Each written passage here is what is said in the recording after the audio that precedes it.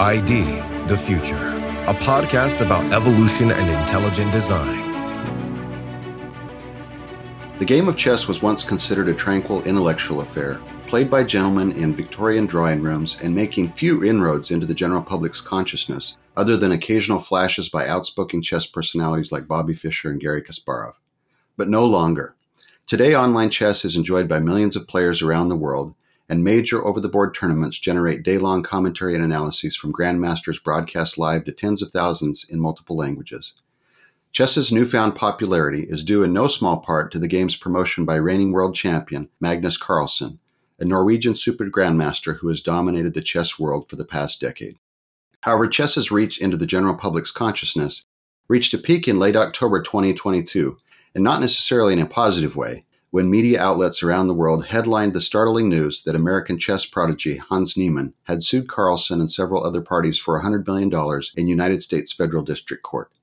What happened to bring chess to this point, and what does it all have to do with intelligent design? Hello, I'm Eric Anderson, and today I'm honored to be joined by Dr. William Dembski to discuss this current dust-up in the chess world and how it relates to his work. Dembski is one of the key figures in the modern debate over evolution and intelligent design, with groundbreaking work on the design inference and the concept of complex specified information. He is author or editor of more books than I can mention, and holds multiple advanced degrees, including in mathematics, physics, computer science, statistics, and philosophy. Welcome, Bill. Good to be with you, Eric. I think it's been about 20 years we've known each other. Yeah, it's been a while. I've certainly looked at your work, and it's been a big impact on me. And certainly, I think from all of us, I want to thank you for all that you've done in terms of moving us forward. So I know you worked day and night on intelligent design for many years. And a few years ago, you indicated you were going to step back a little bit and focus on some other projects. The critics kind of came out of the woodwork and crowed that Dembski was abandoning intelligent design or walking back on your prior work, yet here you are, still interested in intelligent design and the design inference. Yeah, tell us a little bit, Bill, about the projects you've been working on and maybe what you're doing now. Yeah, well, let me start. I walk back nothing of what I've done on intelligent design. I mean, I think there's always room for improvement. Arguments can be refined, but in terms of the broad thrust of what I was doing on design detection, I'm totally with that. And my skepticism of Darwinian evolutionary theory remains as profound as ever. So it's nothing there. I think what happened was about 10 years ago, I got started working in online educational technologies and websites and started, basically left the academic world to make money as a businessman. And so that's taken quite a bit of my attention. For probably 2-3 years, I guess I could say I was officially retired from intelligent design, but I'm back in the saddle. I'm working on a second edition of the design inference. It's long overdue. So the hope is making good progress. I was working on it just before our conversation here, and the plan is to have a 25th anniversary second edition out next year. So, and then I actually feel galvanized to work in intelligent design again. I mean, it's I think when I quote unquote retired, I'd been at it for 25 years. And I think it happens that you get stale at something. You need a break. I got the break, and now I feel energized. So with regard to what I do, I think my main project these days is a site called academicinfluence.com.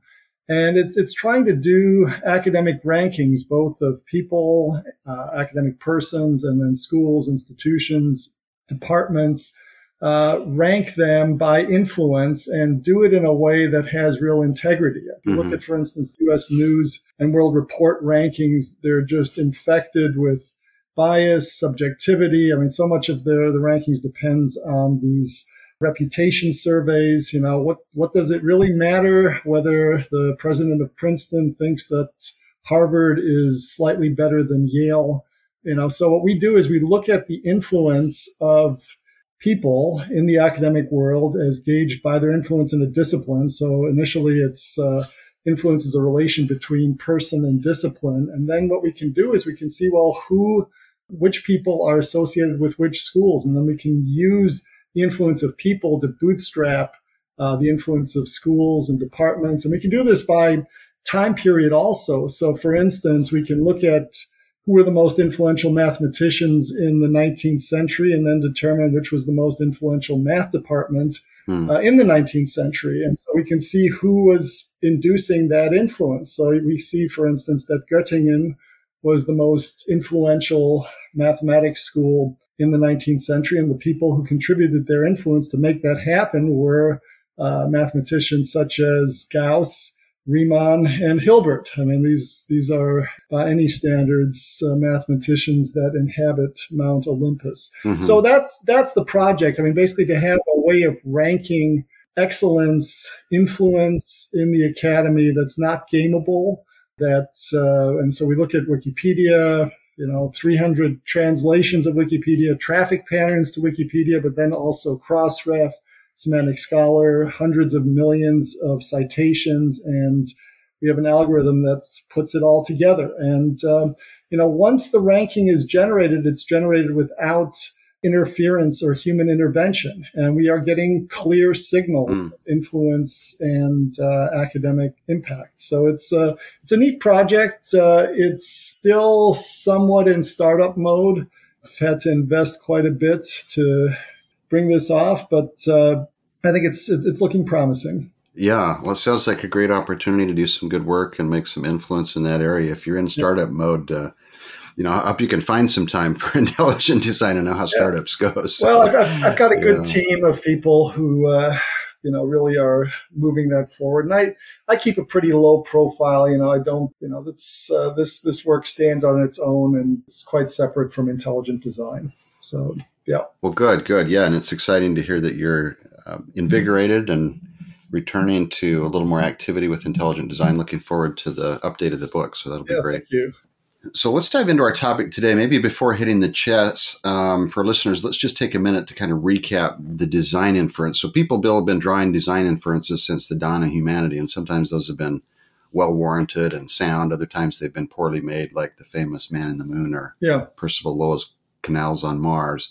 But many years ago, you laid out a way to make a design inference objective, mathematically rigorous, and to provide sufficient substantive purchase, I would say, to warrant a science-based conclusion that can be relied upon with extremely high confidence, and more importantly, in my view, without false positives. Yeah. So we typically discuss this in the ID context in cosmology or more often in biology, but some of the critics have said, hey, the design inference isn't really taken serious by anybody other than those ID folks, or ID folks just made it up, or it's not a valid way of drawing conclusions. But this recent news item has nothing to do with biology, yet employs some of the same principles you talked about in your work. Sure. Well, and it's the design inference. I mean, the book itself, where I developed these ideas rigorously, it wasn't looking at biology except as an example. There's an origin of life example to show how the logic of the design inference worked. But there was a whole sampler of examples, and it was looking at data falsification in science, archaeology. Mm-hmm. Is that an arrowhead, or is it just a random chunk of rock? Forensic science. Did this person die by natural causes, or was there foul play? And so we draw these distinctions between what's the result of design and what's the result of some sort of chance necessity combination all the time. And there's a logic by which we do it. And so what I did in that book was articulate that logic, and it was uncontroversial in all these other areas, So, I mean, when I published the design inference with Cambridge University Press in 1998, it got rave reviews from people who subsequently turned against me when I applied its methods to biology. But, a method is a method. It doesn't care where you apply it. But I think the critics just didn't like the answers it was giving when you applied it to biology. But, how is it, for instance, in the movie Contact, this movie based on a novel by Carl Sagan of the same name, where, there's a key moment where a signal comes in from outer space. You don't see the little green person. It's just a signal. Lots of signals are coming in from outer space. What was it about that signal that nailed it, that there was an intelligence behind that signal? And that's what we're always doing. We're looking for patterns that will tell us we're dealing with an intelligence. Well, in this case, it was a long sequence of, as it turned out, it was amplified on a speaker system of beats and pauses that spelled out prime numbers from 2 to 101, I think and this is a long sequence. So there's complexity in the sense of improbability. It would be highly improbable to get that sequence by chance. Okay, any sort of reasonable probability model of how you could get zeros and ones would render that highly improbable. At the same time, there's also a salient, independently given pattern. It's a pattern that's significant in mathematics. It's not just any old sequence. I mean, a random sequence, a totally random sequence would be highly improbable, but there'd be no salient pattern. Okay, and that's this key notion of specification. It's the type of pattern that tells us we're dealing with intelligence. And so that's unlike looking at cloud formation and seeing, what do you see? Do you see man on the moon? Do you see Santa Claus? What? I don't know, But if you have a cloud formation that spells out, eat at Joe's very clearly, that that's not just something where you're reading in your own preferences or, you're just making it up. So there are patterns which are really, the design is there. It's hitting you over the head.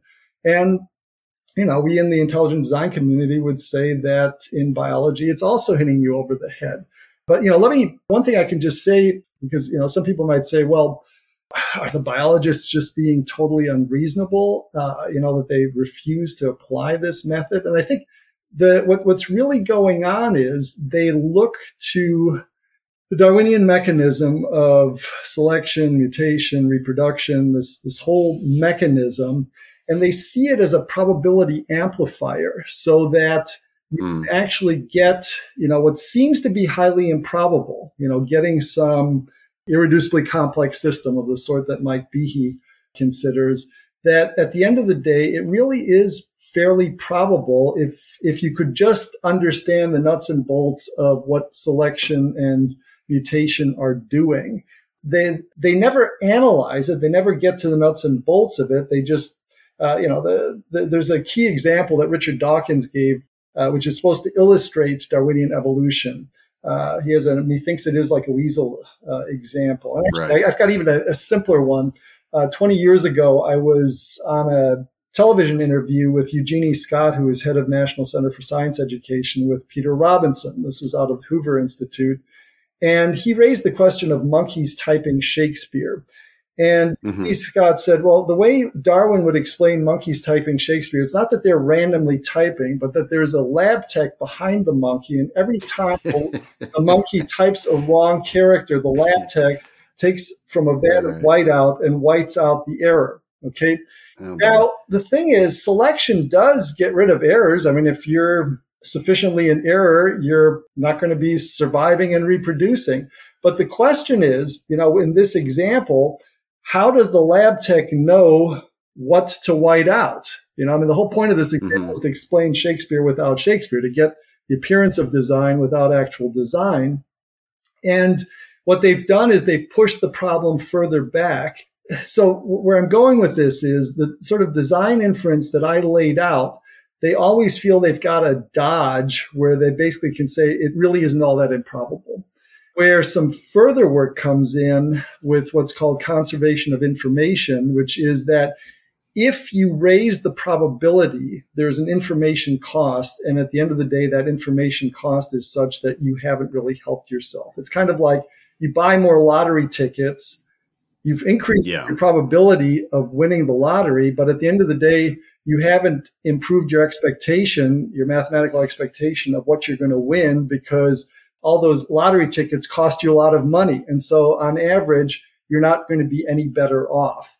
And that's the sort of reasoning with conservation of information. I don't want to get into that because it's a vast topic. And that's work that predates or that postdates the design inference by about 10 years. That information will be in the second edition of the design inference. But at any rate, I think the design inference, we have, I think, convincingly applied it to various biological systems. I think some of Doug Axe's work, molecular biologist with Discovery Institute, is some of the best there, where basically you look at these systems and you provide a very strong probabilistic case that they're unevolvable, that Darwinian mechanisms can't get you there. And I think the Darwinists have felt the heat on that, but typically they will still just say there has to be some sort of indirect Darwinian pathway through some sort of process of co-option, repurposing, structures and functions co-evolve. We don't know exactly how, but it had to have happened because we know that design didn't happen. And that's really the only possibility. So it's a lot of hand waving. I think we've got the better argument, but they have the money and the spots in the academy. And, you can see what's happened. They're still often in the driver's seat when it comes to education, which is also one of the reasons, by the way, that I got into these educational websites and everything, because I thought, I think we missed it on the academic freedom side of things. I was removed from my position heading a Center on Intelligent Design at Baylor University over 20 years ago, precisely because Darwinists there put up a stink, and I had no defenders. And the freedom of thought and expression was not respected. Yeah. So it's a long, drawn out conflict, and we just have to persist. So, but anyway. Why don't we circle back to chess or whatever you've raised a couple of things. You reminded me when you're talking about contact. I went to a seminar presentation actually a few years ago, just up the road here, a couple of miles, with the SETI folks. It was kind of interesting to hear their discussion about their efforts to find extraterrestrial intelligence. I did not raise my hand and say, well, why don't you apply this to biology? But the thought certainly crossed my mind. And yeah, I mean, I think you're actually being very kind and very modest in your critique there. I think that there are probably some folks that fall in that category that have sincere misunderstanding that there's some kind of mechanism, whether it's mutation selection or something else, that could do this. But I think a lot of folks just have a knee-jerk, it's fine in archaeology and forensic science and patent litigation and plagiarism and all these areas. But boy, as soon as it comes to biology, all heck breaks loose, and we just can't consider it as a matter of principle. So there's definitely that battle that exists there. I've witnessed it firsthand. Yeah. I think you have as well. Oh, yeah. You've been sort of the tip of the spear in many ways. We thank you for taking the heat for so many years. Yeah. So, go ahead. No, I was just going to say on this new book that's coming out also on the conservation of information, I know you and several other people have been working on that. So that's exciting to hear that that'll be included. Yeah, actually, that material will be folded into the Design Inference, the second edition, at least some of it. And I think depending on the reception and how far we get, I mean, it may be that it merits a second book of its own. I mean, we've already done, there's a book on what we titled Introduction to Evolutionary Informatics that deals with this that Bob Marks and I and Winston Ewart did. And I should say Winston Ewart is my collaborator on the second edition. Are you guys looking at some of the evolutionary algorithms of Eta, that kind of thing as well? And yeah, well, I mean, that's where we cut our teeth, analyzing these algorithms back over a decade ago with the Evolutionary Informatics Lab. And it was that work which really, I think, finally got conservation of information in a theoretical form off the ground, because basically, we keep working on these, looking at these algorithms and showing where they slipped in this information that they claim to have created, and so basically the information is always getting smuggled in, it's like a shell game, and you just have to follow the shells and then see, okay, where was the P all that time? So that's the sort of analysis, and we did it with Avita. I mean, that was the big one, right? Because that got published in Nature, and that was supposed to put an end to intelligent design. But there was Thomas Ray's Tierra, there's Tom Schneider's EV, there's Richard Dawkins, who thinks it is like a weasel, which has gone through all sorts of incarnations. Oh, that came up. My son's at the local community college here. The weasel thing came up in his biology class just last year. Yeah. So we did, if you go to the Evolutionary Informatics Lab, so that's evoinfo.org, evoinfo.org, there's a publications page and there's a software page, so we have Weaselware, there's the EVware, there's Mini Veda, so basically we do simulations of the simulations, as it were, and then show where they slip in the information that they claim to get from scratch, But it was that work that really helped nail it for us, because when you keep trying to do something and you keep seeing, oh, it fails, then there can be reason to think, okay, there's a systemic reason why it fails. And these conservation of information theorems, that's why it fails. I mean, basically what it's saying is if you've got a search, a baseline search that's highly improbable, because that's what you need to explain, right? I mean, the baseline search is a needle in the haystack. If it's not a needle in the haystack, chance can do it. So you need needle in the haystack. And then if you can raise the probability sufficiently so it's not a needle in the haystack anymore. So you go from needle in the haystack, call that probability P, to no longer needle in the haystack, call that probability Q. Well, then, what is there's an information cost in going from P to Q. And that information cost is at least P divided by Q, which means that to get to a Q level search means you have to overcome a P over Q probabilistic obstacle, and then you still have to do the Q level search. So when you put those together, you haven't improved beyond the original P level search. So putting it all together, you don't get around the needle in the haystack problem. What you do is you defer it. You fill one hole by digging another. I mean, that's what's going on. And the mathematics is very precise. There are a number of theorems that we've proven, but whenever you try to represent how do you get a search that does so much better than a level P needle in the haystack search, there's a probabilistic cost. And at the end of the day, that probabilistic cost means you're not getting something for free. You're paying at least as much as what you're trying to get out.